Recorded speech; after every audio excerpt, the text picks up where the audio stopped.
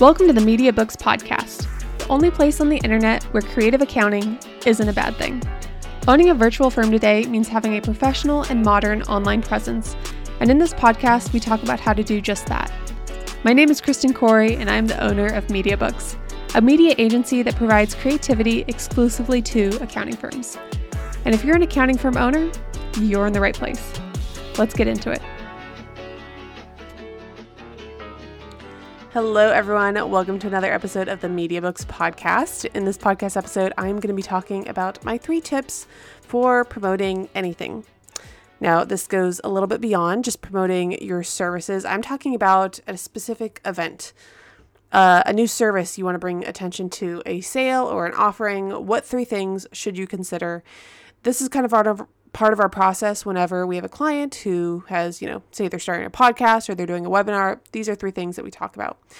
First thing is to not stop talking about it. Just because you post it once does not mean that everyone has seen it. Probably only a few people have seen it, and they frankly may need more information in order to act.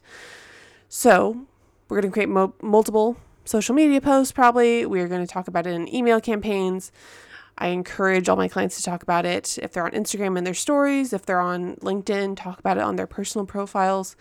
No one is following your content as closely as you are, so frankly, feel free to talk about it often. The second thing is to promote it everywhere. So I don't want to just post one social media post and assume everyone's going to see it. We are going to update your website with the announcement bar and the pop-up. We're going to make sure that talks about the new service or whatever it is we're trying to promote. We're going to talk about it in your email campaigns. We're going to talk about it on Facebook pages and talk about it in Facebook groups. If Instagram is a big part of your marketing strategy, we're going to post about it, make a reel, make stories, put it in the link in the bio. Make sure that all the marketing assets that you have are now pointing towards this event. And lastly, give yourself enough time. Now, I talked about those 2 prior points, posting about it everywhere, don't stop talking about it. But how long should you really be doing this? We really try to not create create content on the fly. Our standard for whether it's a webinar or a service you want to promote is 2 weeks. We want to start talking about it 2 weeks out. We start talking about it before it goes live. We give people teasers. We give people information. We want people to sort of be warmed up to the idea and be interested so that when they do say, hey, like it's live, it's available, they go and they purchase, they buy more, they've sort of already made a decision. The caveat of that is sometimes when you start posting, I do notice that people get a little bit anxious. Like if you're doing a webinar and it's 2 weeks out and we send out an email campaign and only one person signs up, that is normal for 2 weeks out. People do not want to sign up for, especially a webinar, 2 weeks out because they don't know what they're going to be doing. They don't know if they're going to be in the mood. They don't know if they're going to be available. Typically, people do not RSVP to events until like the 48 hours ahead of time.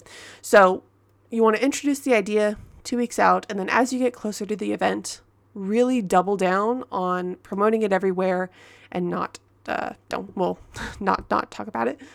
Really double down on talking about it.